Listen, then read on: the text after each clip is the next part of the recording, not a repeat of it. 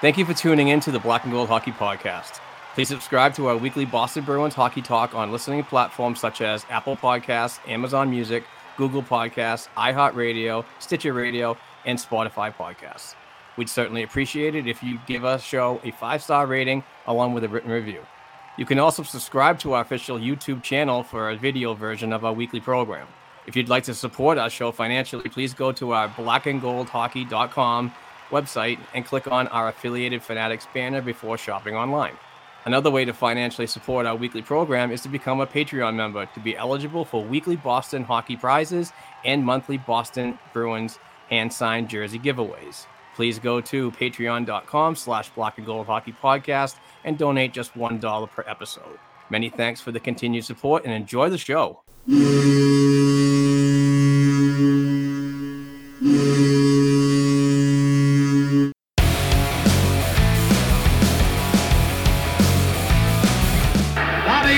Behind the net to Sanderson, Orr! On the Orr! Orr from the Boston Bruins! 30 seconds left in the period. The Bruins are shorthanded. Ray Bourque. Ray Bourque from the face-off circle to the right of Reggie Whitman. Fired it down and Whitmore blew it. Did he ever? To Bergeron on the drive, save, rebound, he's loose, saving, kicks him loose, Bergeron scores! The Priest Bergeron, with the point of the dagger in their throats, they rip it out of Toronto's hands and kill the beast! The Boston Bruins have won it after being 3 down in the third!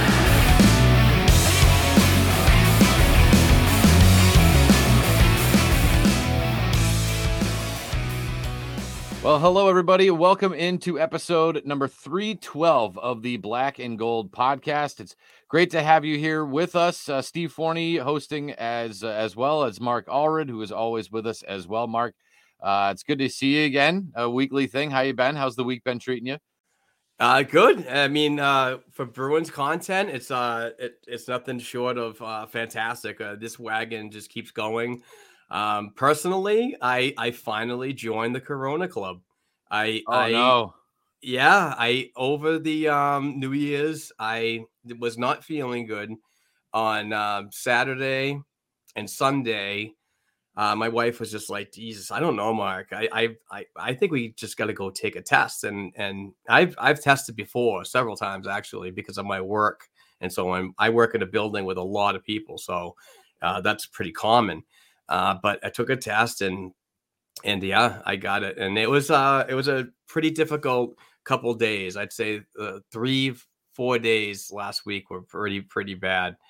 Just real cold and hot and just like, I felt like an old lady on menopause. It was really bad. Well, that sucks. But you feeling better though, now? I'm getting better. It's just a lot of water. This episode is sponsored by H2O. It's just a lot of water, medications from CVS, and my dad really helped out because we have to isolate and so on just for 5 days. I couldn't go back to work, so basically I had to use vacation time this week. But things are getting better. We both tested positive, actually, my wife Courtney and I. So we're both getting a little better.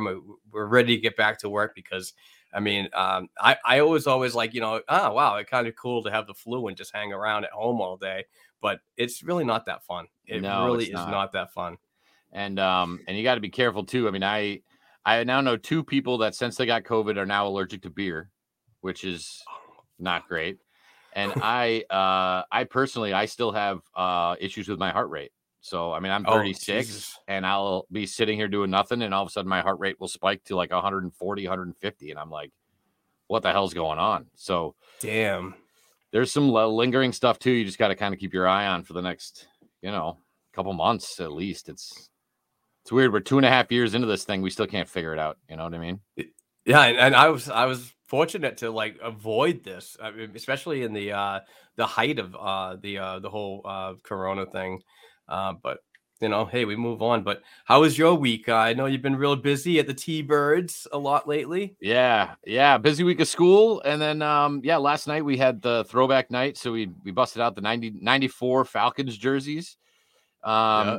And just real quick, we auctioned them off post game right on the ice. And with all my interactions of hockey players over the years, it seems like they're either super nice or they're huge dicks.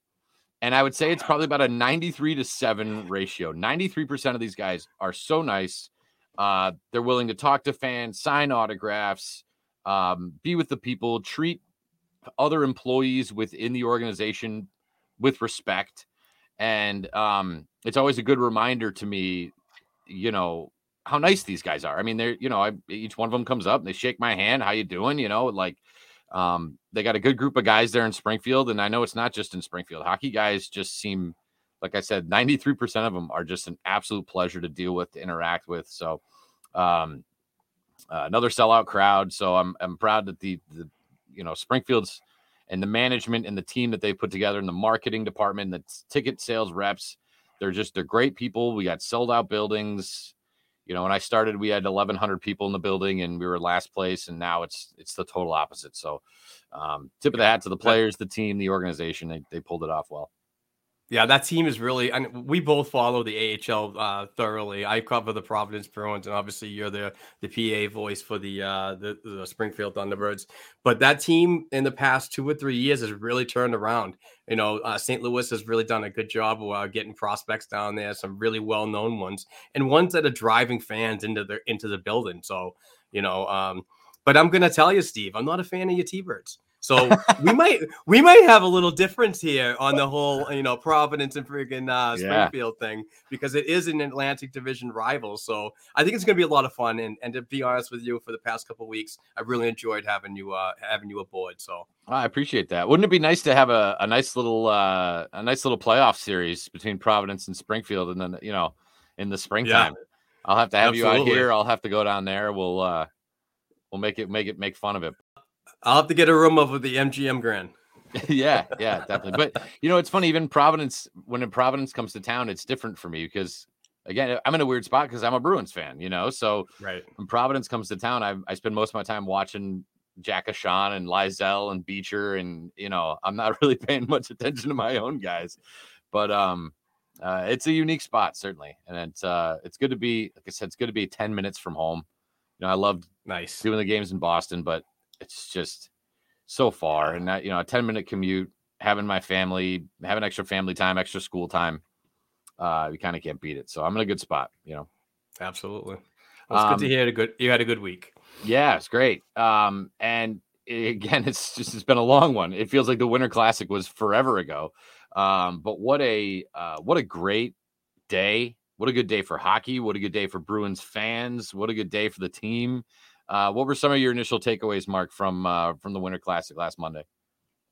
Just an unbelievable experience. I mean, obviously, I was not there. I was home, resting, and but I watched on TV, and it was really good to see all the folks on Twitter that I hang around with. Downtown Boosie, Nick Busa, he was there, and our own Mike Sullivan from Black and Gold Productions, he was there as well. And I just saw all the tweets and the pictures and the videos and stuff like that. And it just seemed like a very surreal moment for a lot of fans. And so many people would just I've come here for Red Sox games on a regular, and I've never heard this stadium that loud. And that speaks volumes, One of the highlights was John Henry getting booed. That was just that was amazing, But the game itself, the atmosphere, just an unbelievable thing for the league. I really enjoy these outdoor games, regardless if the Bruins are involved or not.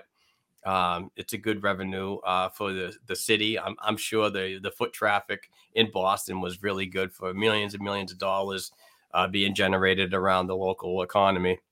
The game was good. I was actually surprised that the ice conditions were a lot better than predicted. But these are the types of things that the NHL prepares themselves for, is to get that almost perfect ice for outdoor activities. The game, it was a little boring to begin. It was just it was more of a feel out process. like, hey, we're here. Both teams are here. We have to find where we're going to get that gap to like really expose each other. And that came later on in the game with, obviously Jake DeBrusk, he comes in with 2 big goals. And Linus Ullmark was just an amazing starting goaltender in that game. But yeah, overall, I really enjoyed what I saw on TV, regardless of who covered it, TNT or whatever. I just really liked watching all the camera views.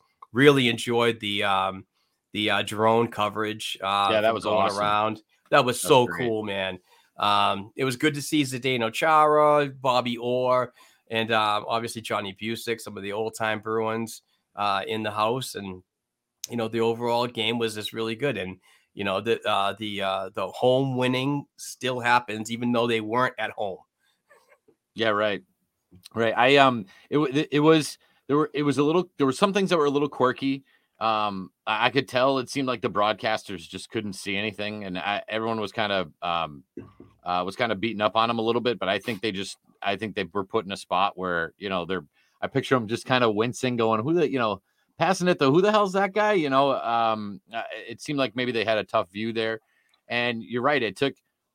They always say that the goalies have the hardest time adjusting to the outdoor game, but Ullmark kept them in the beginning of that game. The first period, they were skating around like it was 5 Hal Gills out there.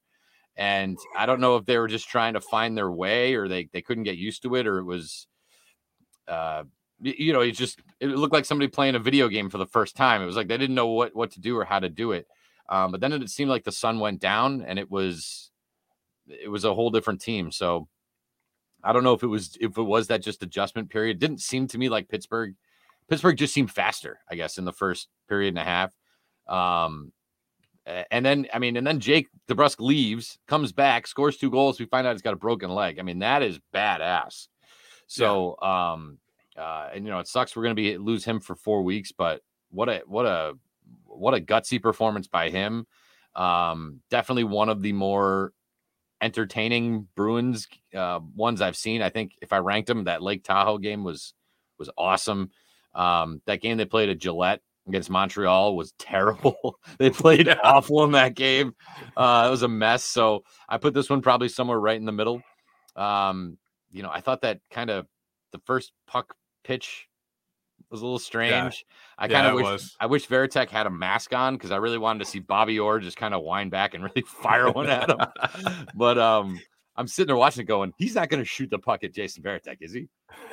He is. He's going to shoot the puck at Jason Veritek. So I was hoping he was going to kind of put a little more mustard on it. But I agree with you. Overall, I think it was a win for hockey. It was a win for Boston. It was a win for Bruins fans. It was a win for Pittsburgh.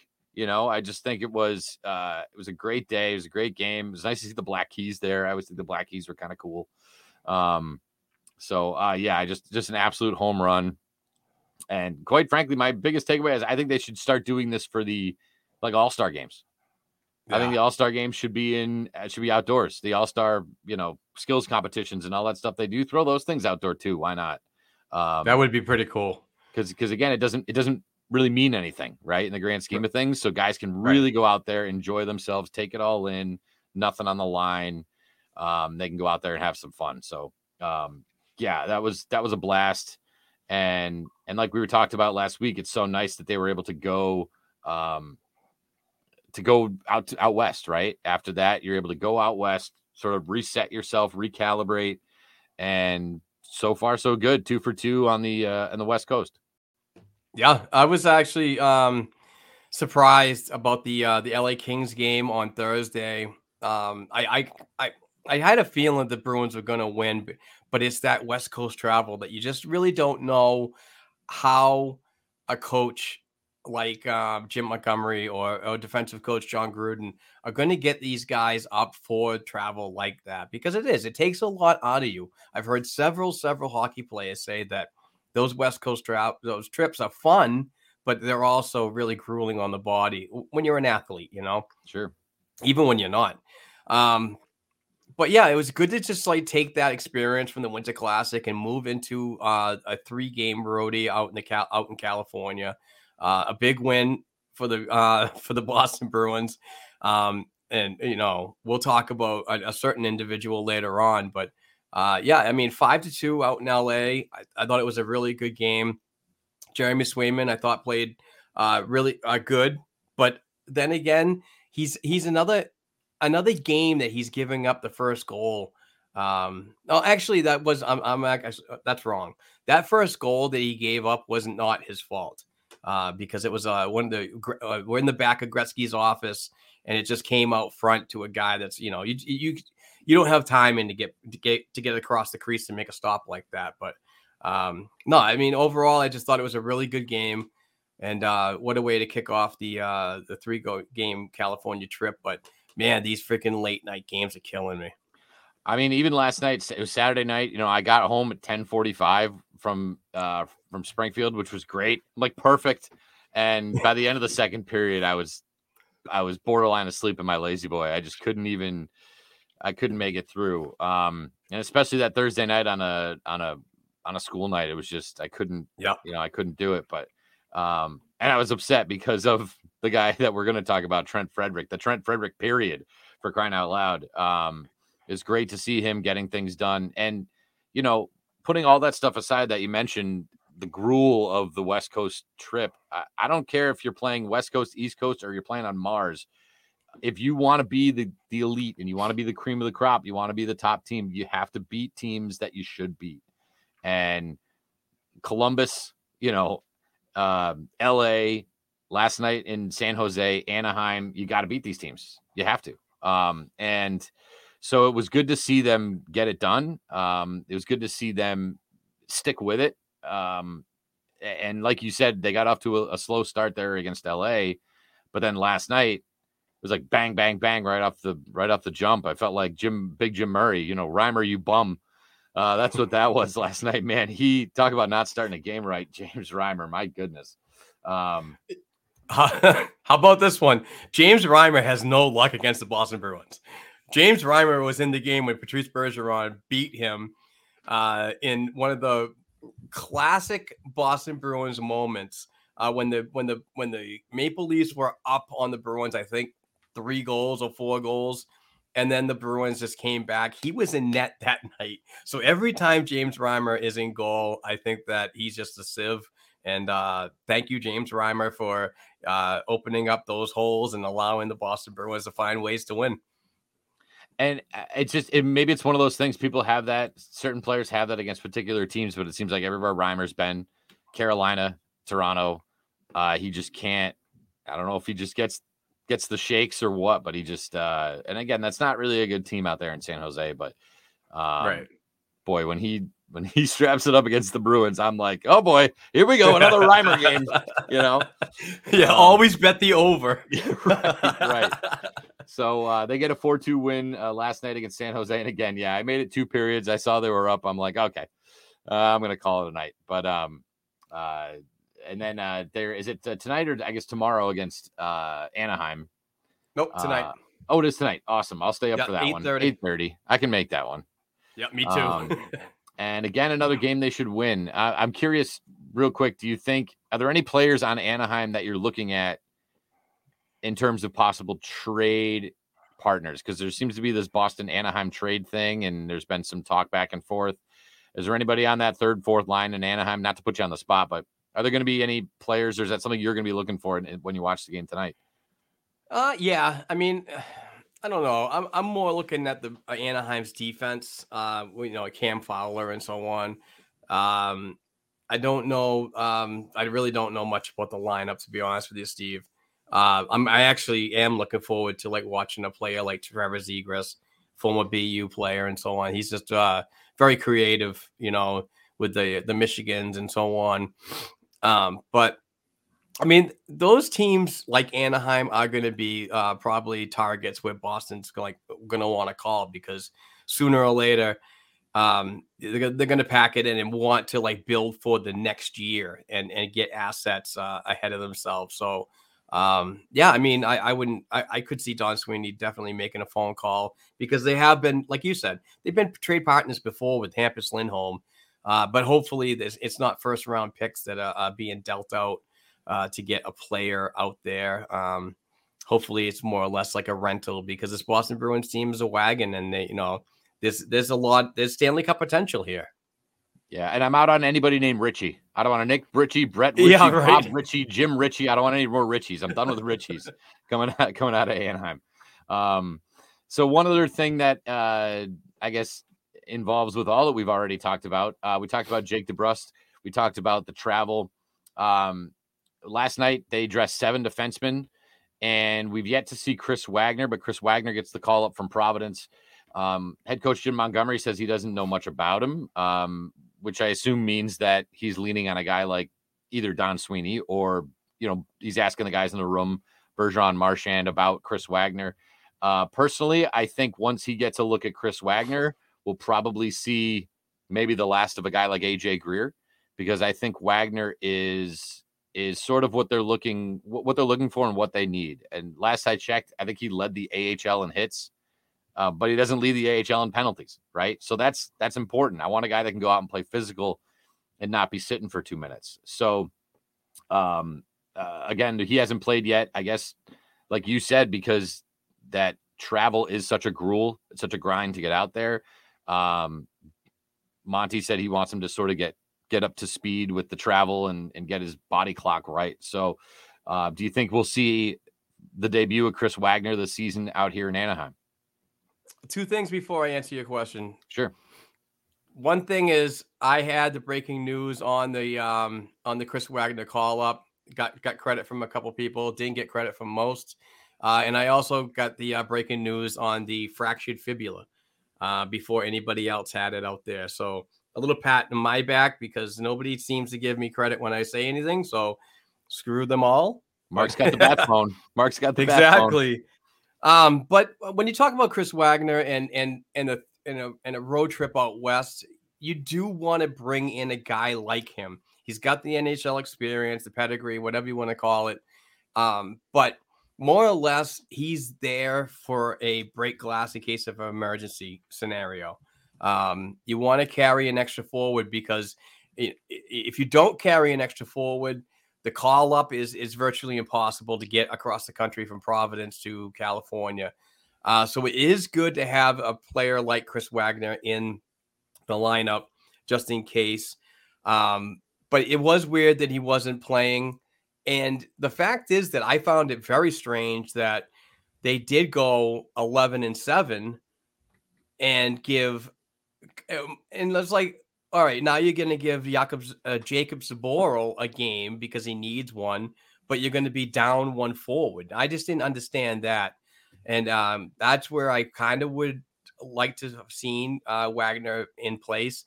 But Jim Montgomery, I think, mentioned, or several sources have mentioned, that Wagner is most likely going to get into action tonight in Anaheim. So I don't know about the whole AJ Greer part of your question, Steve.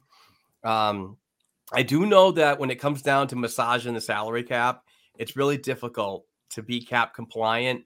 And to believe it or not, AJ Greer's $750,000 is a little more attractive to the Bruins lineup than Chris Wagner's 1.8 million, whatever. I mean, I know it's pennies on the dollar when we're talking about the salary cap that way, but it's, and we do have a little bit of salary cap as well, but yeah, I don't know if Chris Wagner is going to be that type of impact player that's going to like really wow anybody to see if he's going to be a mainstay here. Yeah, I just, Greer was one of those guys I've watched, again, skate around to the A, and I was just sort of I was kind of surprised he made the roster on opening day. And maybe that's a part of the reason why, is because of the price. That might be why he's there to begin with. But yeah, we'll see. We'll have to see how it all shakes out. Craig Smith threw a wrinkle in that plan last night when he finally scored a goal, got a beauty there. Nice little rip top shelf. Again, one that Reimer should have saved, didn't. But yeah, we'll have to see how the bottom of the roster all shakes out. But yeah, I think, and by the way, Wagner, another former Anaheim Duck. So yes, exactly. Bringing those guys in. One thing last night did kind of bother me a little bit, and I know Jack and Brick talked about it in the broadcast. I think it was Forbort and Clifton got stuck out there for like 3.5 minutes. Taylor Hall's got a chance to clear the puck, and just another half a stride, he would have got it over, over the red line, and he didn't. And then Forbort didn't want to come off the bench, and the refs kind of freaked out. And I don't want to say freaked out. They just, don't you know who I am? Go sit in the box, and gave him a penalty for it. It was just a weird scenario, but a little bit more puck awareness. If you do that against a better team, you're in trouble, Yeah. So in a weird way, it was good they had 7 defensemen, because they totally spent 2 of them on that one shift. But 3 just a little bit, icing. Go ahead. Oh, sorry. Icing the puck is not. Icing the puck 3 times is not ideal, No. and that's one of the reasons why he was out there for so long. And I believe that Forbort going to the bench and sitting there waiting and waiting and waiting was just like basically posturing because he was tired. Right. And unfortunately, the league or the officiating doesn't like that, and they got a bench minor, which I thought was, I was a little dumbfounded about what was going on. More or less, it was the 3 icings and what happened with the bench minor that I was just like, what is going on with this team? You guys need to figure it out. Right. But yeah, just got to get better with, when you release the puck and throw it in the corner, you got to do it after the red line, not before. And the linesmen and the referees are usually super lenient with that. Like as picky as they are about the offside and the blue line, when you're dumping it in from the red line, they usually give you, the benefit of the doubt. They'll give you a couple inches there.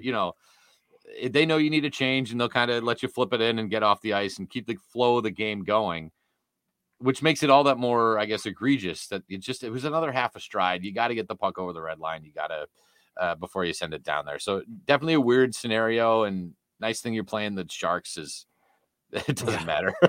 Doesn't matter. Exactly.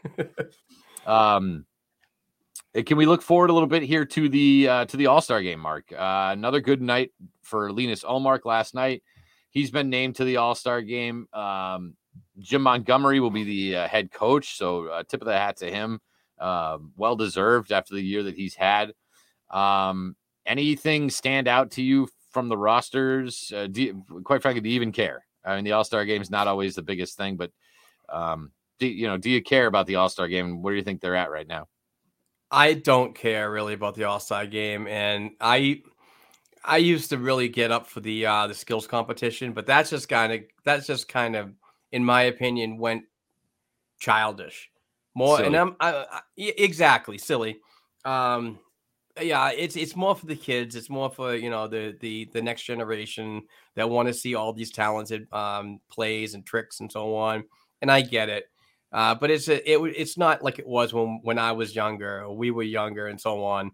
But it is good to have representation from the Boston Bruins, and obviously Linus Ullmark and all the accolades that he's accomplished this year in his second full season with the Boston Bruins has been nothing but tremendous.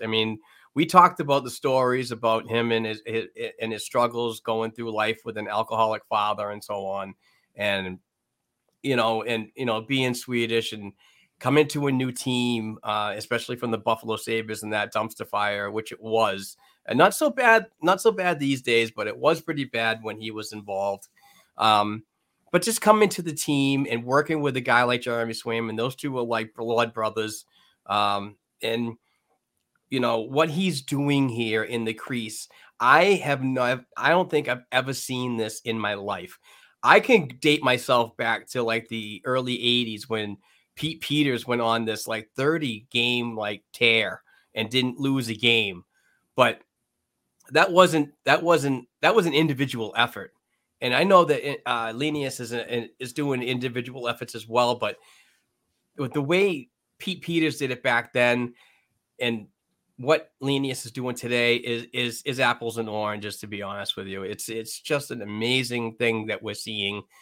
And again, I cannot stress how criminally underrated the goaltending coaching is in this organization, because yes, the individual is doing all the work out there in the crease, but behind the scenes, it's a very, very stern thing when it comes to teaching how to position yourself and so on.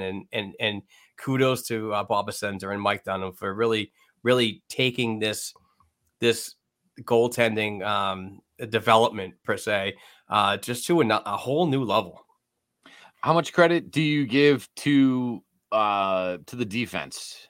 Because in front of them, because I feel like there have been breakdowns. There have been big breakdowns, and you need your goalie to bail out your two defensemen who changed too early or turned the puck over. It was been a lot of turnovers the last 3 or 4 days from guys like Clifton, and Lindholm had a couple of them last night that were bad. But you got the save, you know. How much do you attribute to the defense that's in front of them? A lot. I mean, this year, I thought that the defense could use some work. You know, I was let's put it this way. In the offseason, I was like, the Bruins need to make a trade. You know, because we didn't know who the Connor Cliftons were going to show up, the Derek Floorboards and so on. Some of these people and players that we could have traded for somebody, got something or made a package to get another defenseman in here. But I think that we're really good on the defense. We could use an upgrade.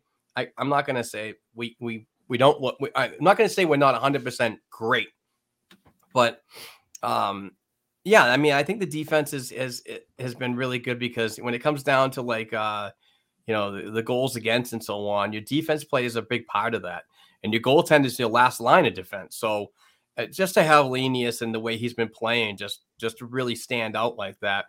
It's just it's paying dividends on. I mean, are we really talking about? Is anybody talking about $5 million for 4 years now? No, I don't think so. No, and I shook my head at that in the beginning because I was of the you keep Dan Vladar and Swayman and you work the kids on short money while they have it. The deal didn't make sense to me at the time, and now it's obviously it was a good deal. It's paying off, big time. Absolutely. Real quick, back to I'm kind of like you with the All-Star game. I don't know if I'm just outgrowing it, but I mean the home run derbies, 1999 in Fenway was awesome. The slam dunk competitions, even going back to more recently when Blake Griffin was jumping over Kias.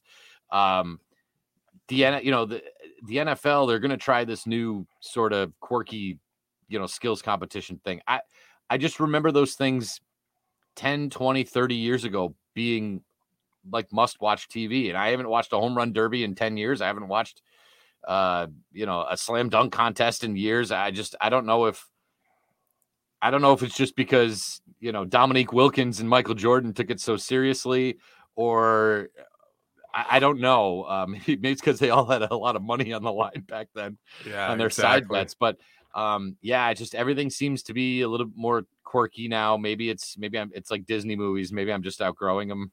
You hit that point in your life where you're like, all right, I don't need this anymore. It's for the kids. I will say the only issue that I have, and it's a silly one, but I teach a lot of marketing, and the NHL, I've always said, doesn't really do the best job of marketing. And, again, as much as I don't care about this thing, they need to market their stars. And, we saw that at the Winter Classic. It was all about Pasternak. It was all about, Brad Marchand sitting at the desk with Paul Bissonnette after the game,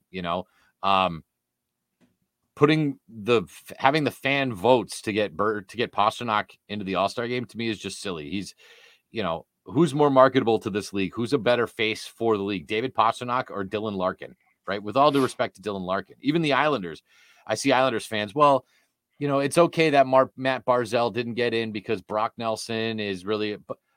Matt Barzal is a star. He's a stud. He's a marketable guy. He's going to make you money, sell jerseys. Who sells more jerseys, Matt Barzal or Brock Nelson? Right. With all due respect to Brock Nelson. Right. So I think it's important for them to realize what they are, realize who their stars are, and market them. And I mean, you'll have your Trevor Zegrases, I'm sure, but even if a guy like Trevor Zegras has a bad season, you still got to find a way to get him there. Yeah. So for something that I don't care much about, that is my hot take on the All-Star game. Mark, go ahead. I totally get it. I totally understand what you're saying.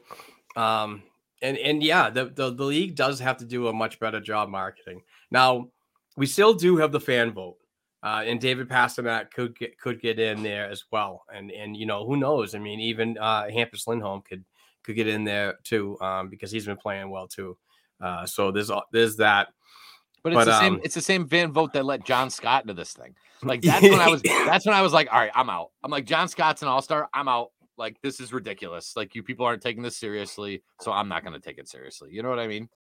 Yeah, I just think sometimes that the all-star game is kind of a farce, to be honest. Yeah, I agree. Mark, you would you like to talk about our friends at Can I Wellness?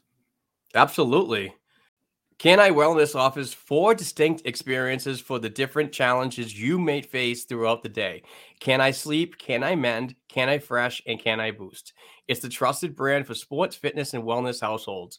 With over 50 vitamins, nutrients, and herbal extracts in 4 contact sprays, it's the most convenient way to get back on track with no pills, water, or messy powders. 90% of nutrients in these oral sprays are absorbed in less than 30 seconds. It's like an entire health food store in your pocket and is endorsed by Olympians, NHL players, and pro sports stars who rely on Can I Wellness Company to support high performance. Let's talk about each product. Can I Boost allows you to skip the coffee and sugary snacks and energize the healthy way. Use daily before you work out, when studying for an exam, and other times when you need increased clarity, stamina, and concentration. Can I Mend provides the after-party liver support and works fast to relieve hangovers in the morning after drinking. I know that quite well. The unique oral spray supplement is blended with 11 vegan vitamins and herbal extracts to replenish your body to combat headache, sickness, and lack of energy. Can I Fresh reduces stress and gives your body an immune system boost. Whether you're nervous before a presentation and need to calm down before a hectic day or after a hectic day, the 11 natural and vegan ingredients in Can I Fresh take the edge off without making you tired or unmotivated. Can I Sleep? I use this as well. This is an all-natural and vegan sleep aid. It's convenient and fast-absorbing. No mixing beverages, no waiting for gummies to kick in. Just spray, roll over, and snooze. Control your dosage on how much sleep you need. If you want to try these amazing Can I Wellness all-natural oral spray products, please go to caniwellness.com and use our promo code BNG25. That's BNG25 to get 25% off everything on the caniwellness.com website. We thank Can I Wellness for sponsoring this episode and our weekly Boston Bruins related podcast. Wonderful. I gotta get on that. I gotta get on the Can I Wellness train, I think. Yeah, it's good products. I use them quite well in the morning and so on. I'm trying to get off the coffee kick, and that's been something that I've been using a lot lately. And like I said, when I'm out on a school night and happen to have a few cocktails, the Can I Mend is something that I really enjoy. It kind of doesn't doesn't take away everything from the hangover, but it really gets you to a place where you're able to work and function without, stepping sideways and having the boss come over and ask if you're okay or not. Oh, that's great. Well, we appreciate their support as always of the Black and Gold Hockey Podcast. One thing that you mentioned it earlier, a guy who had a great game a couple nights ago, and a guy who I'm just so glad to see is playing well is Trent Frederick. An absolute pleasure my favorite of all the guys I've sat next to in the penalty box over the years. He's my absolute favorite. He spent a lot of time in the Springfield penalty box when he was in Providence. But he's an absolute pleasure. A guy who I thought didn't know what to do with himself last year. He was just picking fights, getting dumb penalties. He would make the refs the refs didn't want to deal with his nonsense. So he was always in the penalty box. He looks like a totally different player this year. And he's got a contract that's coming up too. So, what do you attribute most, do you think, to the turnaround of Trent Frederick so far this season?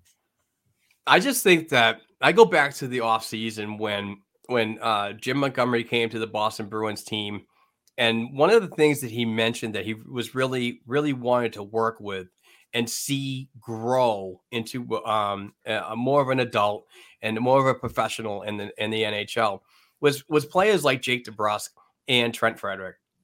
And I think that both of those guys, particularly Trent Frederick, needed that that change in the message. What Bruce Cassidy was saying last year might not have transcended to what is being relayed to this year. We all, the cliches are definitely out there when you say that Montgomery is a player's coach. He's just more relaxing. He gives you a little more freedom and so on.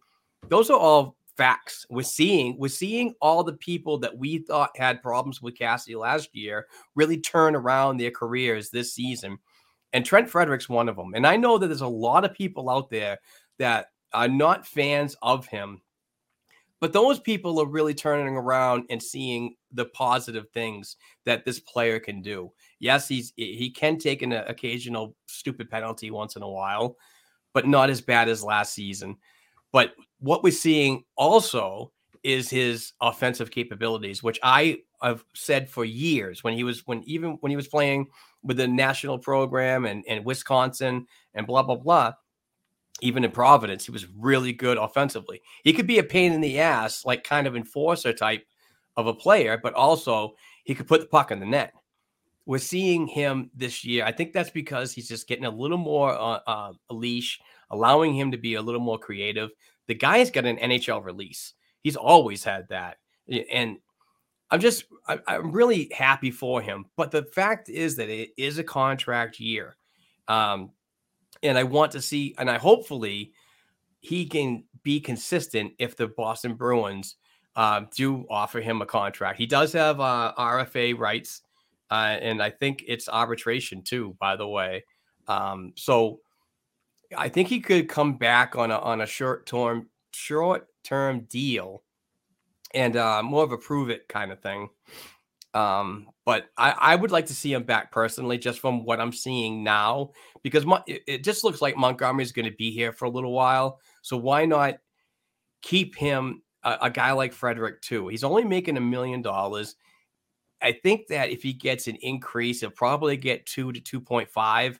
I don't think it's going to be any higher than that because the Boston Bruins tend to not want to pay their bottom 12 players, besides Charlie Coyle and, other players. Let me rephrase that. They don't want to play the fourth line players more than $1 million or $2 million. So I would like to see Trent come back, but I want him to be more consistent and just be that more all around player if he does so. Yeah, I think a part of it too is, we talked sort of understanding his role. I think when we talk about the fourth line has this stereotype, if you will, of you're out there to grind other people down, punch them in the mouth. It's got to be a Sean Thornton. It's got to be a Gregory Campbell. And I think you said, I think he's more creative. I think he's more of a skilled hockey player than just that fourth line oaf playing 7 minutes. And of course, that's not in reference to a guy like Thornton. But I think having him on a third line and asking him to do more, right? If you just ask him to go on the fourth line and be a pest and punch people in the mouth, he'll do that. But asking him to go on that third line, play with Charlie Coyle, get creative, use a guy like Taylor Hall to your advantage, learn from him, find out what things he's doing to work on his own shot or his own speed or his this or that and the other.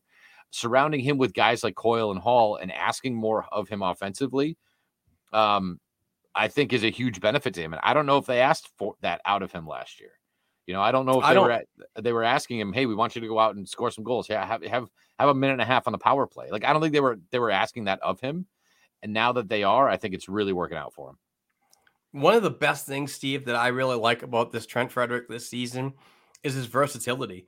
We all knew that he was drafted as a center, and then moved to the left wing. But what we're seeing in Jim Montgomery's system is it allows Trent Frederick to even go to the right side where he's not a right shooting winger and still be productive over there. I just think that, like what you're talking about just a minute ago, it's the pieces that are alongside Frederick that are making him better as well. That's just good growth for the individual and that line itself, because honestly, can you honestly go out there and think of, and I know I'm putting you on the spot now, Could you honestly go out and think in the NHL right now of a better third line when Taylor Hall, Charlie Coyle, and Trent Frederick on the right or the left, or if you flip Hall and Frederick, is there a third line out there? I mean, none that I can think of. And, maybe part of that growth for Frederick is looking at a guy like Taylor Hall, and they're saying, Taylor Hall, we're going to put you on the third line. And Taylor Hall says, okay, sure, I'll do it. No problem. Whereas But would he do that? Would he do that in New Jersey? No, would he have done that in freaking Arizona? I don't think so. I don't think so. I don't think so either. And that starts at the top. It starts with the Bergeron and Krejci and, and all that. But playing with Taylor Hall is great for Trent Frederick. Watching Taylor Hall find his own role, whether it's on the third line or whatever, is good for Trent Frederick. Watching how Charlie Coyle can have the puck and hold on to it and not only be creative, but also be able to muck it up in the corner, use his body. I mean, Trent Frederick's a big dude. People don't realize he's 6'2". Learning from those guys that are right alongside of him, I think is so huge. The only thing, and I'll bring him back up to it, the only thing I need from Trent Frederick is I need him to go with Sean Thornton and learn how to throw a punch, because he keeps throwing these wild over the top, like he's on the schoolyard. And I've gotten punched in the face a lot, but I haven't done a lot of punching in my life. I look at his technique when he's fighting, and I'm like, he's just like Wild Bill out there. Like, he's got to get a little better form in his fights. But it was nice to watch him pummel Brendan Lemieux the other night. I loved watching that guy get hit. But I think he's got such a benefit of the guys in that room, the guys on his line, and now he's got the trust from his coach. I think he's in a good spot. I'm like you, I'd keep him around. Yeah. I mean, it just speaks volumes of the culture. You know what I mean? Like you talked about Taylor Hall. We talked about Taylor Hall going down in his previous career to the third line, where a player like him and his, notoriety of, I'm a former first round player and I'm this and that. Don't you know who I am? Yeah. I don't do third and fourth lines. But in this culture, this is a winning culture. And, Taylor Hall is not on the, he's not young anymore, and he's not overly getting old, but he's just in that part of his career where I need to buy into whatever the message is sent to me and just do it, because this is what happens when winning happens, and I love the way his attitude is. And, so many people outside the league or outside of Boston, when he came here, we're just like, he's got an attitude. You're not going to like him. He's going to want to be traded if he's not happy. I'm just glad that whole narrative is now gone. And we have a Taylor Hall that is reliable no matter where you put him, first, second, or third line. You're going to get the best out of him. He might not look like the best and fastest skater out there, but boy, can he move. And I'll tell you one thing that I'm really impressed about Taylor Hall this season is his back check. His two-way game has really, really stuck out to me. Yeah, and I wonder if it's he's at the age, like you said, where it's a little bit of self-reflection. I mean, if Taylor Hall retired today, I think that people would be more apt to say that he underachieved over the course of his career based on his hype and where he was drafted. And I was shocked to know that he has never scored 40 goals. I mean, that shocks me. I mean, he's never hit the 40 goal plateau. So he was a league MVP too. Right. But once, and he's never won a cup. So I wonder if that was a shortened season. I haven't pulled up here. He had 39 in 17-18 with New Jersey. He had 39 goals, 54 assists for 93 points. So, I mean, he was close to 100 points that year. That's probably the year he won it. But, to not, I always just thought that the guy, put the puck in the net like it was nothing. For him to not hit that mark yet, again, I'm not asking for him to score 40 goals, but isn't it about time that he became a critical piece on a Stanley Cup winning team, a Stanley Cup contending team? I think he has the opportunity here to really, and yeah, it was 27-18. He won the Hart. Was that the year I was talking about? So maybe that's a part of it too, is a little bit of self-reflection. Like I got a legacy that I got to build here. I gotta, he made the All-Star game and he won the Hart that year. He had 93 points for New Jersey. So in 76 games, which is pretty crazy. So, I think I think this team's in a good spot. I think all these guys are in good spots. They're all buying in, and I think that's something even us just sitting on our couches are starting to notice. It's great. Yeah. Oh yeah. This is a great time to be a Bruins fan. It really is. It really is. Now I know I saw this on Twitter, and I know this was kind of, I don't know, people just losing their mind, but we move forward here and talk about Fabian Lysell playing in the World Juniors. And we talked on it a little bit. I expect a little more out of him playing with his peers. I like that he can go out and muck it up with guys a lot older than him, playing against grown men in the AHL. He's done really well. I was expecting more from him against his peers. But some people are talking about trading him. Some people are talking about he's a bust, get rid of him. I just, no way. There's just too much talent there. There's too much going on. What do you think was sort of the reason for his underwhelming performance? Was it coaching? Was it teammates? What do you think? Any thoughts on the top about his performance at the WJC? I mean, going pointless in 7 games on a Sweden team that did put the puck in often. It was a little disturbing to see, but I'm not gonna, bash the kid for not getting points in a tournament like that. They came in 4th. Sweden came in 4th, obviously. But yeah, it's just the narrative out there is just, when people watched him play, some folks said that he was making impacts even though he wasn't scoring points. And I agree with that. There was some times that, you could see his offensive capabilities come through, a little snake bitten on a couple posts and so on. But I really think that Boston fans are just so, fire from the hip type of folks that, I mean, the Boston Bruins, they see that, the Boston Bruins fans see that, hey, we could make an improvement to go for the Stanley Cup. This would be a great piece to use. But they're also forgetting what the future would look like when the prospect pool, if that happens. You're taking steps back. Now, I'm not saying that Fabian Lysell is the next Wayne Gretzky and so on, but nobody knows that. We don't know what we have until he gets to the NHL. But the other thing is like Dom Tiano last week and told us that it doesn't matter what he's doing in a tournament like this. What you should be focused on is how he's playing against men in the American Hockey League, and he's a point per game player. You don't give up on something like that. Legitimately, this is the right wing in our prospect pool is very weak, and it has been since David Pastrnak was drafted. So you just don't want to give away a player like this. I just think that we need just a little more patience, and also for the ones that are like, all right, so the World Junior Tournament is over. We need to get Lysell in the NHL as soon as possible. That's a no for me as well.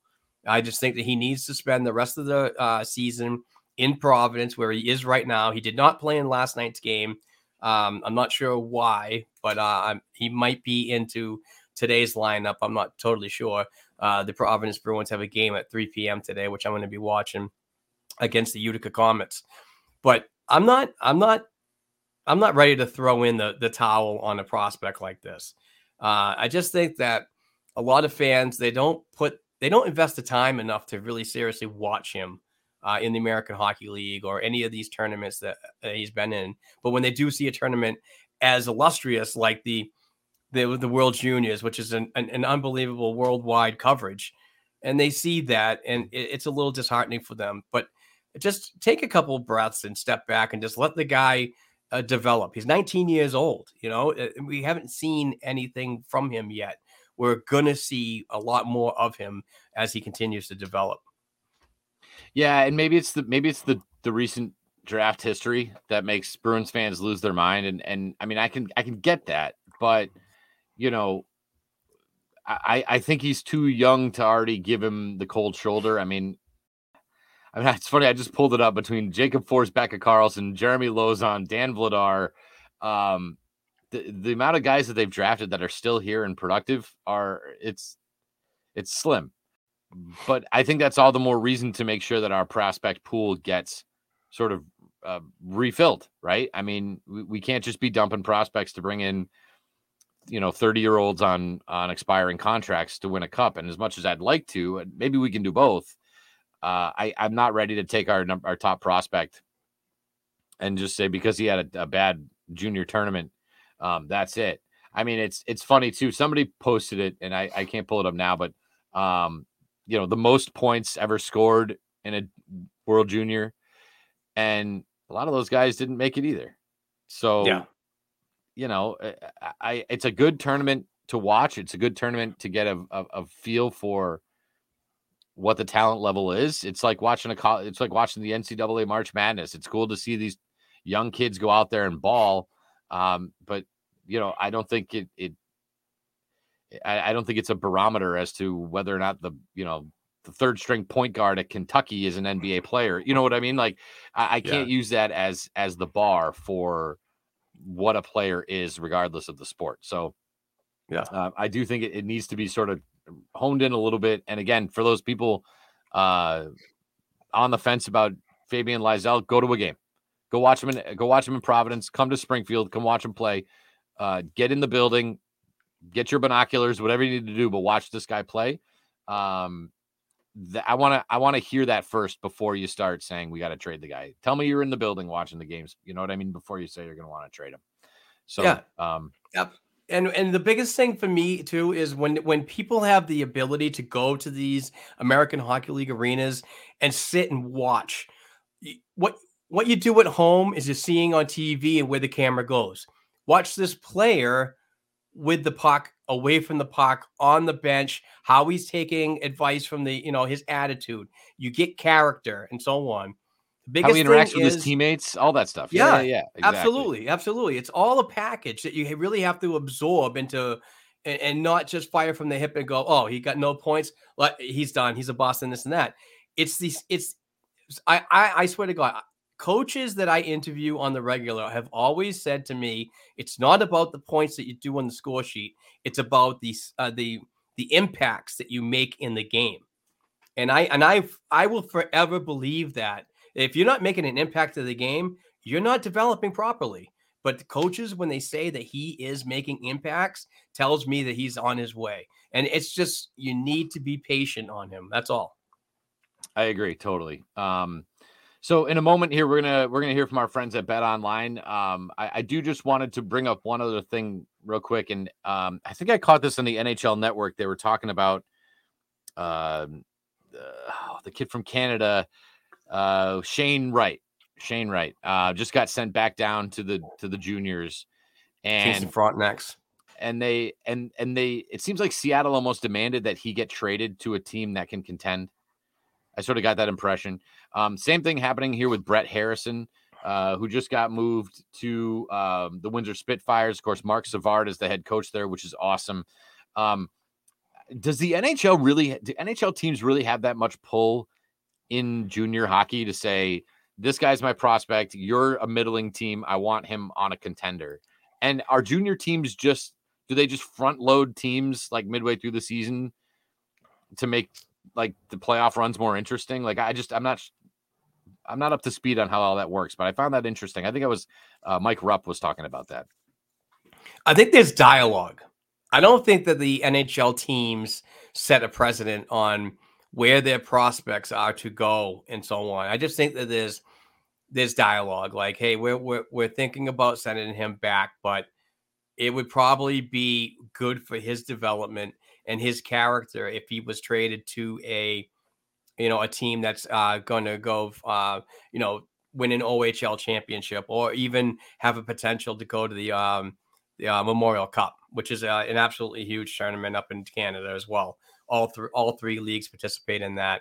I mean, there's dialogue, but I don't think that there's if we send him here, you need to trade him immediately. And if I'm not mistaken, I'll have to look it up after we get done recording, but I think the timeline for the trades are done. So I believe he's staying in Kingston. Okay. Gotcha. I think so. I could be wrong. I wonder if that's why Harrison moved when he did. Do you think that's a good move for Brett Harrison, who again is another great prospect the Bruins have here in the system?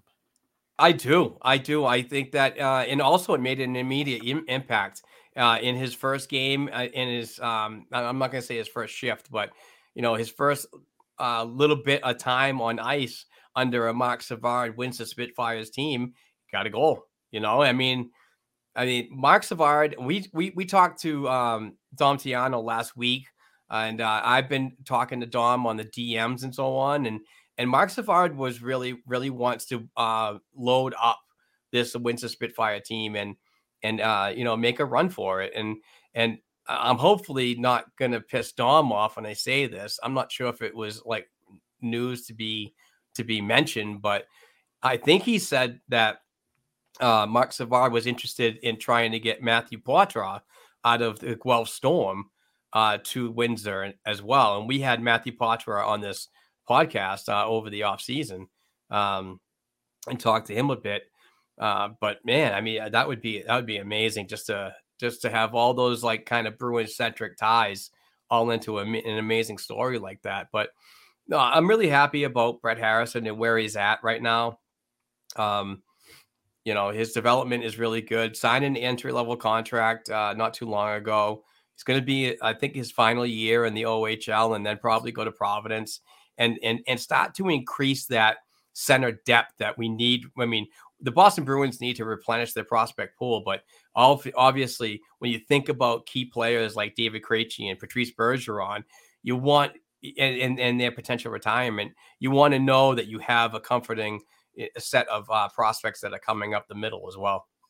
Yeah, and I think we're seeing that with a lot of the guys they've drafted have been mostly center. I believe Johnny Beecher was a center too, mostly. So I know he played the wing last night, but yeah, I mean it all starts down the middle. When you're talking forwards, your success I think starts from down the middle, and that's why they brought back a guy like Krejci. Yep. And real quick, wouldn't it just be great if you're a hockey player to play under Mark Savard? That guy just is so smart, and he seems, now that he's retired, he just seems to love life, love what he's doing. He's having a blast down there. Do you have any idea if he wants to take it up a notch, go coach in the NHL or the minors, or is he? I mean, maybe he's comfortable right where he is. From my understanding, I think he did reach out. I'm probably gonna defer to Dom Tiano again during the offseason when the Boston Bruins were looking for a coach. I believe that Mark Savard actually put his name in the hat and reached out and said, I would like to be interviewed and so on. Interesting. Yeah, but I mean, Mark's just another player's coach, much like Jim Montgomery. You're going to get the best out of your players because you relate well to them. You're not just a stick up your ass kind of coach. You go out there, do this, do that. You sit down next to them, you find out what's going on, you ask about their families. There's a lot of good camaraderie that comes out of coaches like that. And when you do that, you get the best results out of these players. That's great. Yeah, I'd love to play for a guy like that. For sure. So we do also have we have a couple of voicemails on the listener hotline, which we will get to shortly.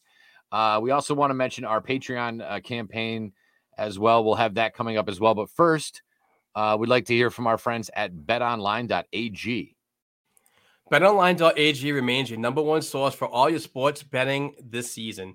Everything from the NHL, NFL, NBA, bowl season, esports, and World Cup. You'll always find the latest odds, team matchups info, player news, and game trends at betonline.ag.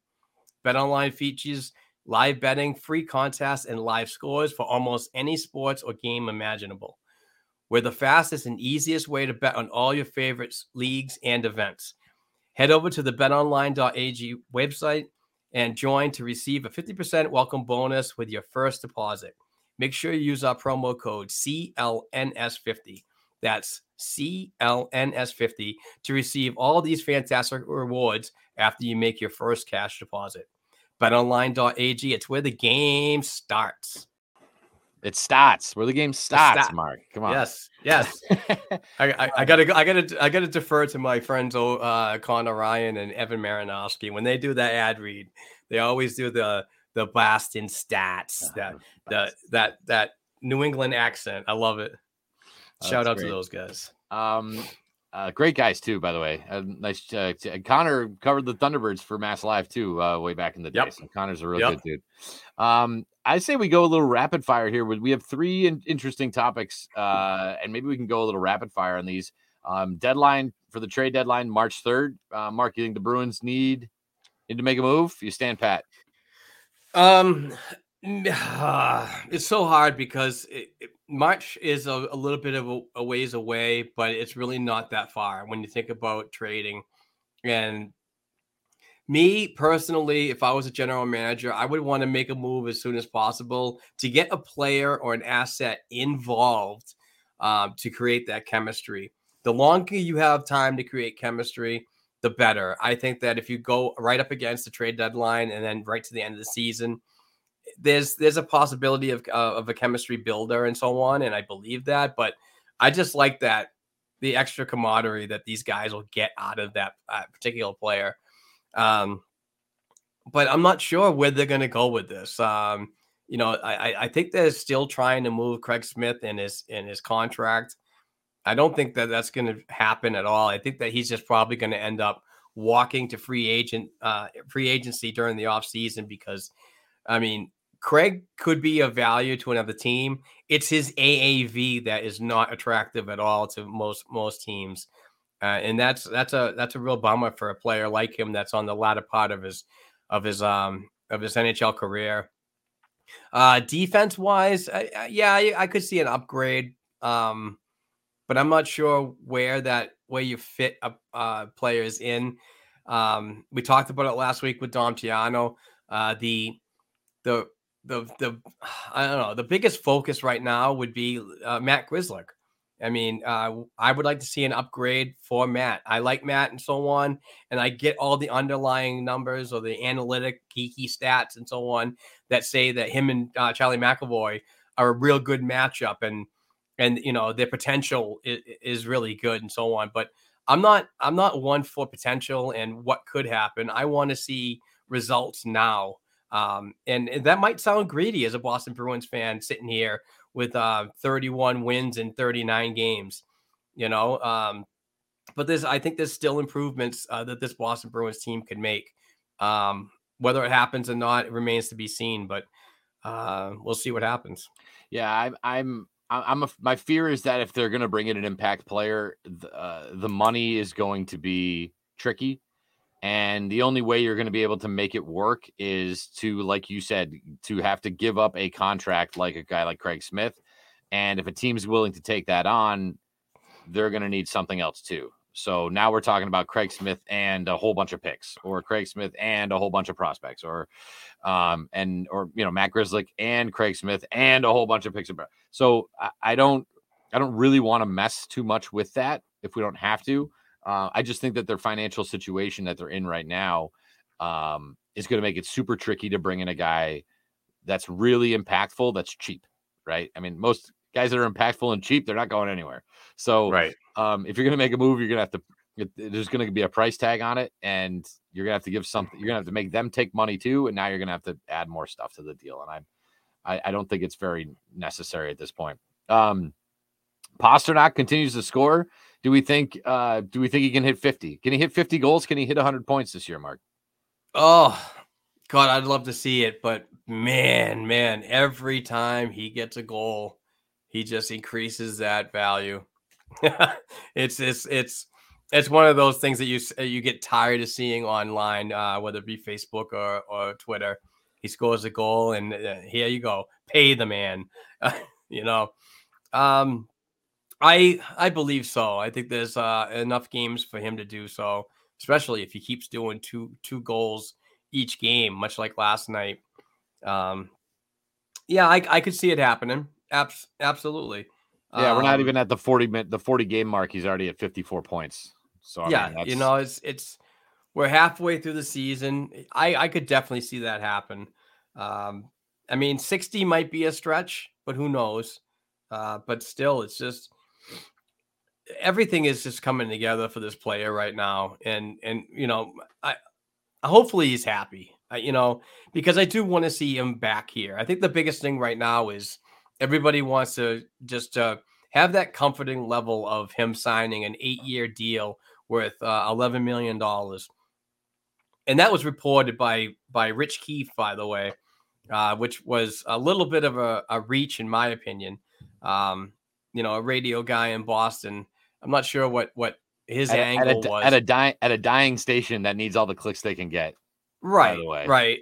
And I'm not going to say I didn't do it, but I kind of went on board with him and said, it kind of makes sense that they do this now, because there was reports that I've got over my desk here at the Black and Gold Production Studio that Pasternak himself kind of put in a December 31st kind of deadline, like, hey, I would like to have a deal done by now.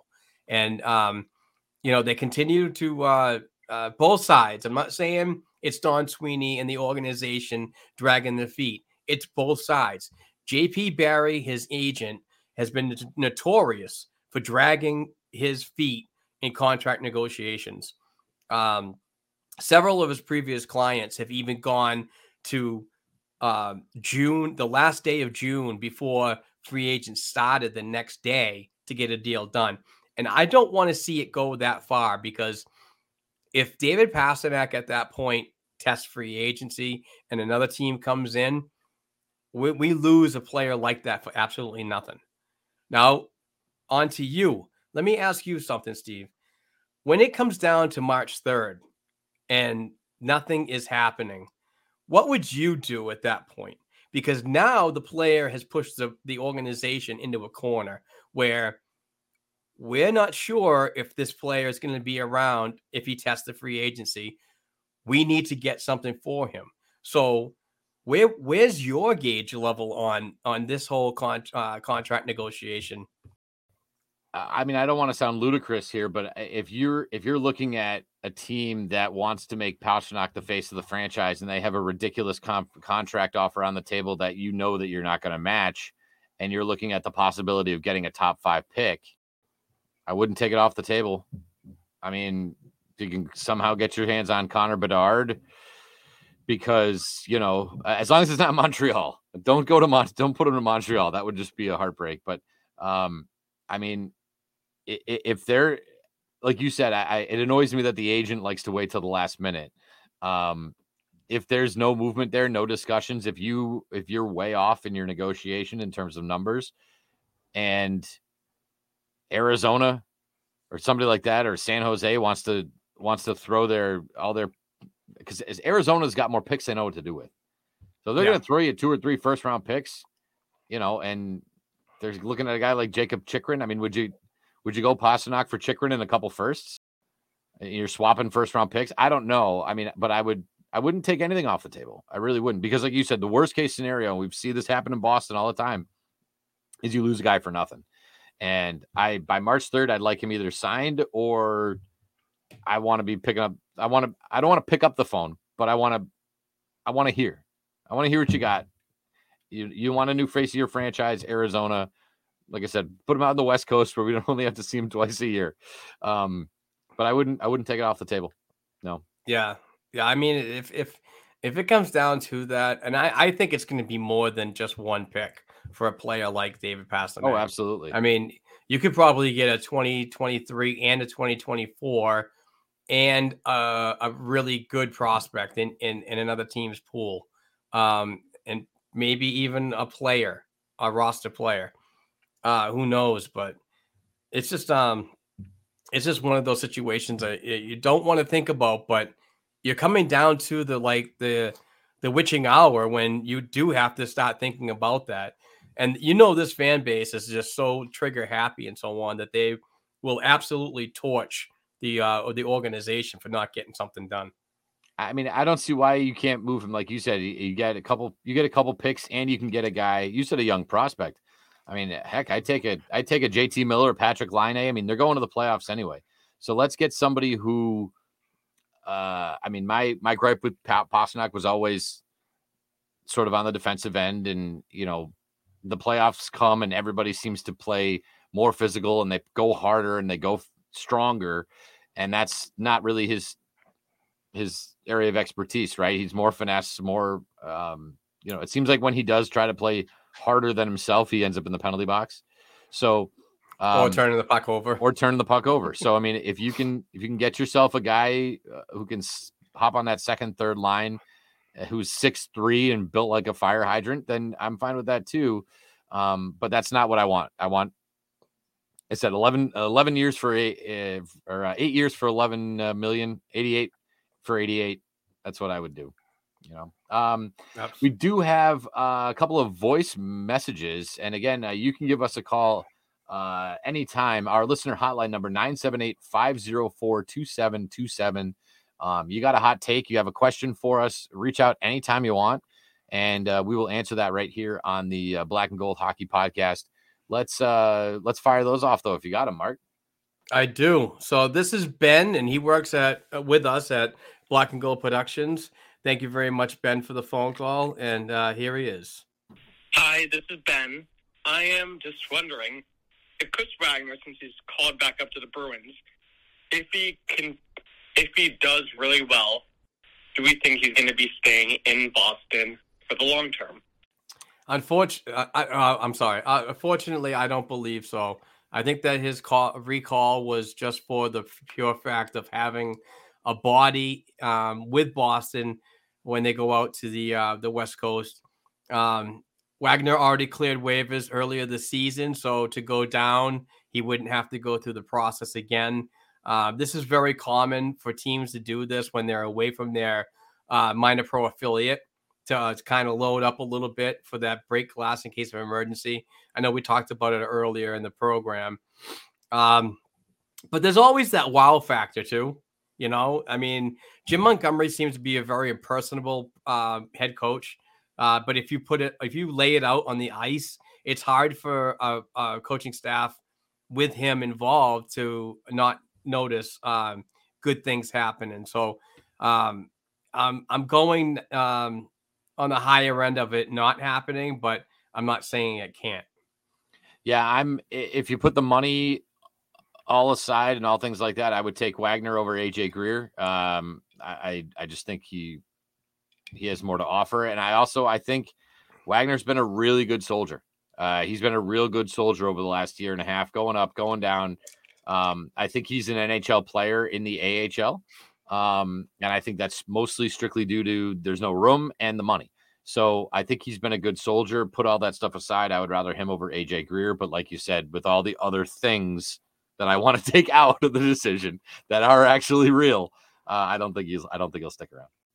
All right. So the second one is Gail, and Gail works with us as well at the Black and Gold Productions. She's a Bruins writer and also does a lot of Bruins alumni as a media member as well. So here's Gail. Hey guys, it's Gail from Black and Gold Productions. The question I have for you guys today is, how do you feel about teams that are quote unquote tanking for Connor Bedard? Do you feel that that is something that you would want to see as a Bruins fan if the team was, say, as bad as Montreal or Chicago, all the teams that are going to be in the lottery? Would you want to see them tank games to increase their chances of getting the number one pick? Look forward to your answer. Have a great show, guys. Thank you very much, Gail. I would, if I was in that situation, yes. And I don't, is it the best thing for the sport to necessarily do? No, but and the other thing is I want to make sure that I really trust my GM, and I'm still not really sure what I'm getting with Don Sweeney, but I mean, I grew up a massive Steve Yzerman fan, so maybe I have this ingrained in my head, but what he's done in Detroit, that team is going to be an absolute wagon in a couple of years. I think we talked about Ottawa, who really, and again, you don't even have to tank just for Connor Bedard, but if you're trading off your assets like Patrick Kane, Jonathan Taves, you're loading up on draft picks, you can hit on some of those draft picks, and you can get your Tkachuks and your Drake Bathersons and your Tim Stützles, and you can build it that way. For me, it would have to be more than just sucking to get one player like Connor Bedard. You're going to need more than that. Ask Arizona, who's been trying to do that for my entire lifetime since I came into the league. So I think having the one guy is not enough. But if I'm Chicago, I'm loading up on first round picks for the next 2 years, doing the best I can, and then hoping that you end up like Detroit is now, which I think right now they're in the playoffs. And I think that they're cooking. I think they're going to be, like I said, a real problem coming up. And I mean, I look at a team like Florida, who I knew really well because they were the Springfield affiliate for a long time.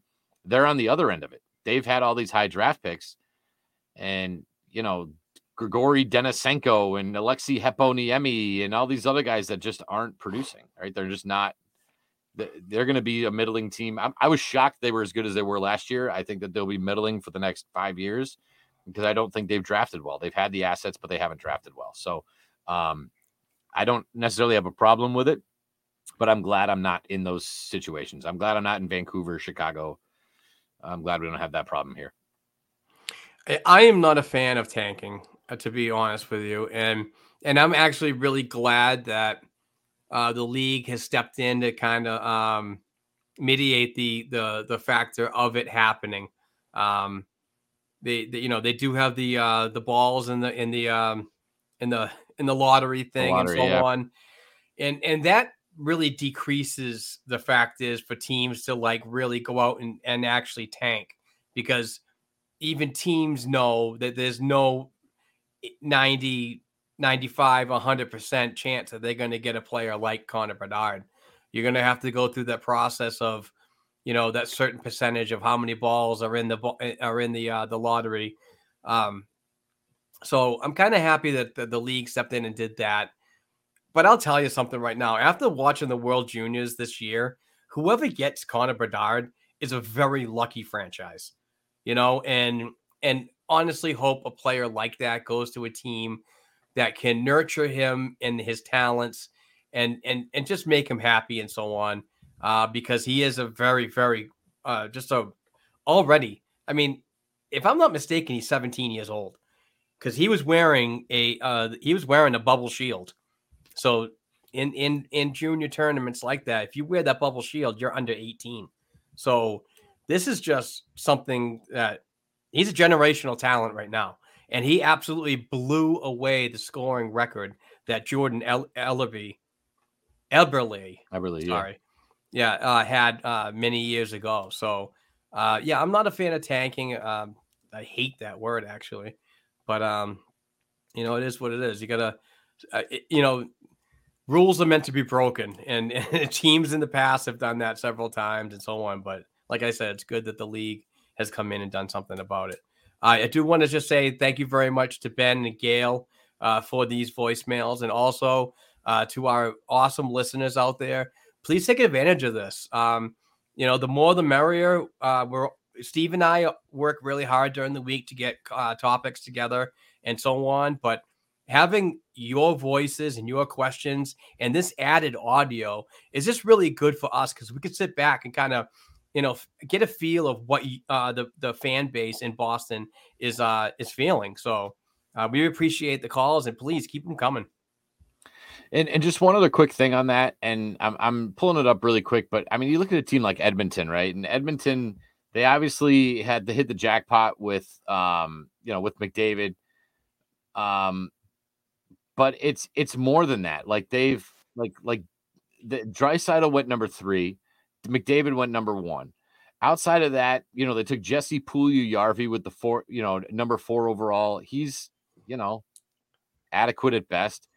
Kailer Yamamoto, who is a decent player, but I mean, even look at Taylor Hall and Ryan Nugent-Hopkins, and they're not exactly.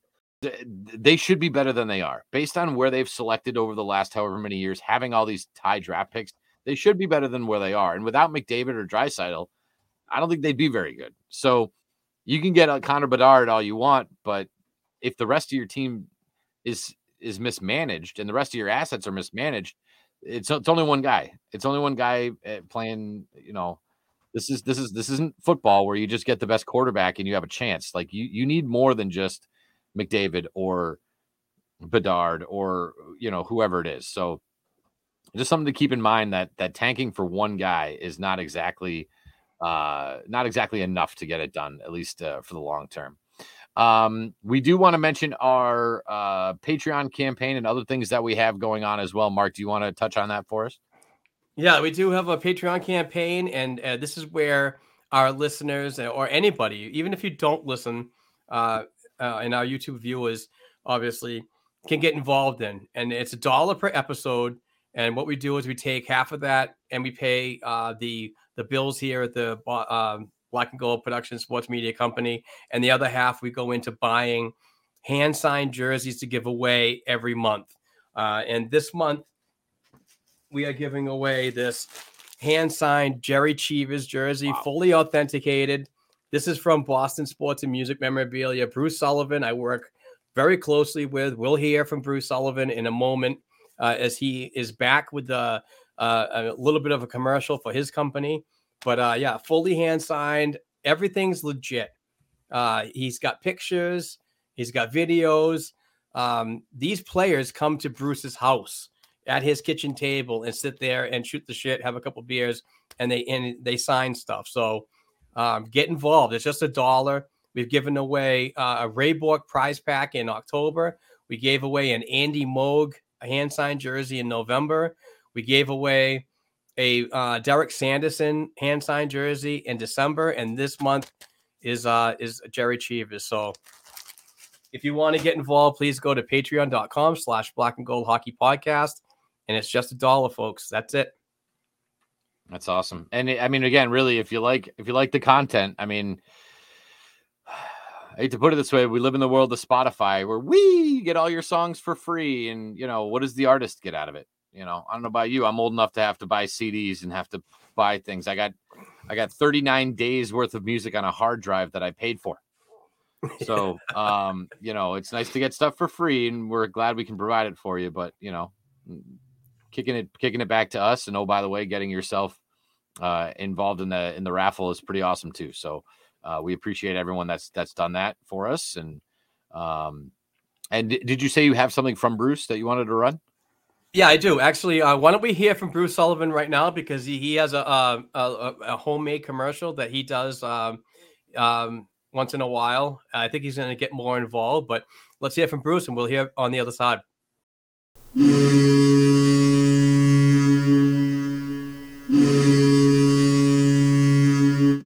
Happy New Year, Bruins fans. This is Bruce from Boston Sports and Music Memorabilia with our Black and Gold Memorabilia Moment of the Week. On December 30th, we hosted 1980 Olympic hockey gold medalist and MVP Mark Johnson. Take home a Johnson autographed jersey with inscription for just $149, a puck for $65, or a photo for just $59. On January 23rd, we host Bruins legend, number 24, Terry O'Reilly. Take home an O'Reilly jersey for just $79, a photo for $29, or a puck for $34. We also host 2011 Stanley Cup champ and the enforcer, Sean Thornton. Take home a Thornton jersey with inscription for $89, puck for $34, or photo for $29. To learn more about our dozens of hand-signed pieces and your chance to win free memorabilia each week, check us out at our Facebook page, Boston Sports and Music Memorabilia, or email us directly at bostonsportsandmusic@gmail.com. And be sure to tune in each week right here to the Black and Gold Hockey Podcast. Let's go!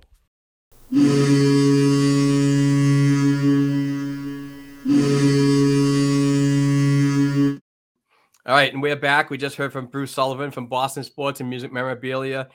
Those fantastic items. Sean Thornton and is another one that I'm excited about getting a jersey for folks to win here. So that is in the making. I'm going to buy a Sean Thornton jersey, and I think that's going to be really popular. And hopefully we can get some money out of that to obviously help us here at the Black and Gold Production Sports Media Company. Spice up the fan cave, people. You need it. You need it. Get rid of your Celtics. Get rid of your Red Sox. Get rid of your Patriots. Black and gold, baby. That's right. That's right. Well, Mark, this has been a blast. This has been a great episode. I can't tell you. I know this is now 4 for me, but this is a nice part of my weekend. I love sitting down and talking some Bruins, getting together. And I look forward to next week too. You have any parting words, any parting hot takes? Anything you want to leave us with today?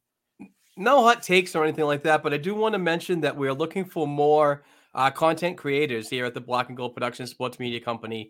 If you would like to start writing about the Boston Bruins or any level of the organization from the NHL down to the prospects worldwide, we welcome you. Please, we'd love to have more writers. We love creating content here. We have a very good group. We have 30 writers. We have a podcast network, and we have just a real good team that we want to keep growing. So if you want to start a Boston Bruins related podcast or an NHL news related podcast, please reach out, either individual, with a family member, or a group of friends. Get together once a week. If you have the time to produce content once a week, please get in touch with me, and send me an email with a cover letter and an idea about what you would like to do for Bruins content. We're also looking for YouTube creators as well. So the email is blackandgoldproductionsllc@gmail.com. Talk to me. I mean, I'm always open to bring on some more people and keep this Boston Bruins content train going. And I kind of teach journalism too. And I know it seems a lot of overwhelming, especially for young people, but like, it's so simple to start. You're watching the Bruins game. You've opened up the notes on your phone and you just start typing about random things that are going on in the game. And then after the game, you can take those thoughts, those ideas, and you can put them into complete sentences, and you have written an article, right? You can take those points that you noticed in the game and you put them in sort of an outline, and that's how you do your podcast, right? So that's what we do, right? So it might seem overwhelming to, well, I'm not a journalist. I didn't go to the Newhouse School in Syracuse. Well, you don't have to. I mean, you really don't. If you were sitting at home watching these games, that's all you got to do really is just take out your phone, take a couple notes, write down what you're seeing throughout the game. And it's a great place to start. So if it's something you always wanted to do, but you don't know how to get started, and by the way, feel free to reach out to me about that too. Cause I kind of teach that stuff. So you can reach out to me on Twitter anytime if you're looking for some helpful tips as to how to get started. Sometimes with anything in life, getting started is the hardest point. The hardest part is to open that door. Hit me up. I'm happy to help. Yeah. And the best thing about this whole thing is we don't force topics onto our writers or content creators. We allow them to be creative. If you have something that's Boston Bruins related, whether it be analytics, history, a pregame, postgame, or anything that's just related, it's all welcome here, and that's one of the biggest things that I really wanted to do was by starting this company was to give that creative option to these people out there that want to learn more about writing and so on. And if you're not a very good writer, and punctuation and spelling might be a little bit of an issue, Grammarly.com, a paid version of Grammarly, is huge. It really helps editors out and so on, but it also allows quality content to go out as well and not get hammered by the grammar cops out there in the internet, because those people like are me. such a pain in the ass. I'm such a word nerd. I can't even tell you. It drives me nuts. Twitter drives me bananas. Nobody can spell anymore. My students don't know how to spell. I'm like, guys, come on. Oh my God. I think Steve, my pet peeve is when people spell Frederick. Oh my God. It's like, there's no K. Mine is when the people say they're a loser. There's only one L, there's only one O in loser. Come on. Drives me nuts. Oh God, that's too funny. Well, Mark, it's been a blast as always. Unbelievable show. Enjoy the rest of the day, the week. We'll glad you guys are feeling better after getting the Rona. That's just the worst. But certainly take care of yourself over the next week, and be back doing it again. Absolutely. And before we go, I just want to give a shout out to our sponsors, betonline.ag. Please use the promo code CLNS50. Can I Wellness? Please use the promo code BNG25 to save yourself 25% site-wide. And obviously, we just heard from Bruce Sullivan from Boston Sports and Music Memorabilia. Hit him up, because send him an email, ask him what he has in his inventory, and I'm sure he'll help you get something for that fan cave, because like I said, you absolutely need it. It's great. Well, thanks everybody for tuning in. As always, we appreciate every listener, every click, every time that you're interested in us. It warms our cold, dark hearts. So we appreciate it. We'll catch up next week.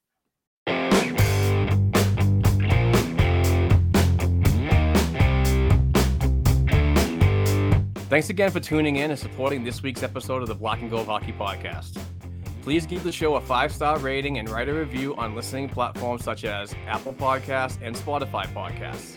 If you'd like to contact the show for advertising opportunities or to send us a question or topic idea we should be discussing, please send us an email to blackandgoldproductionsllc@gmail.com.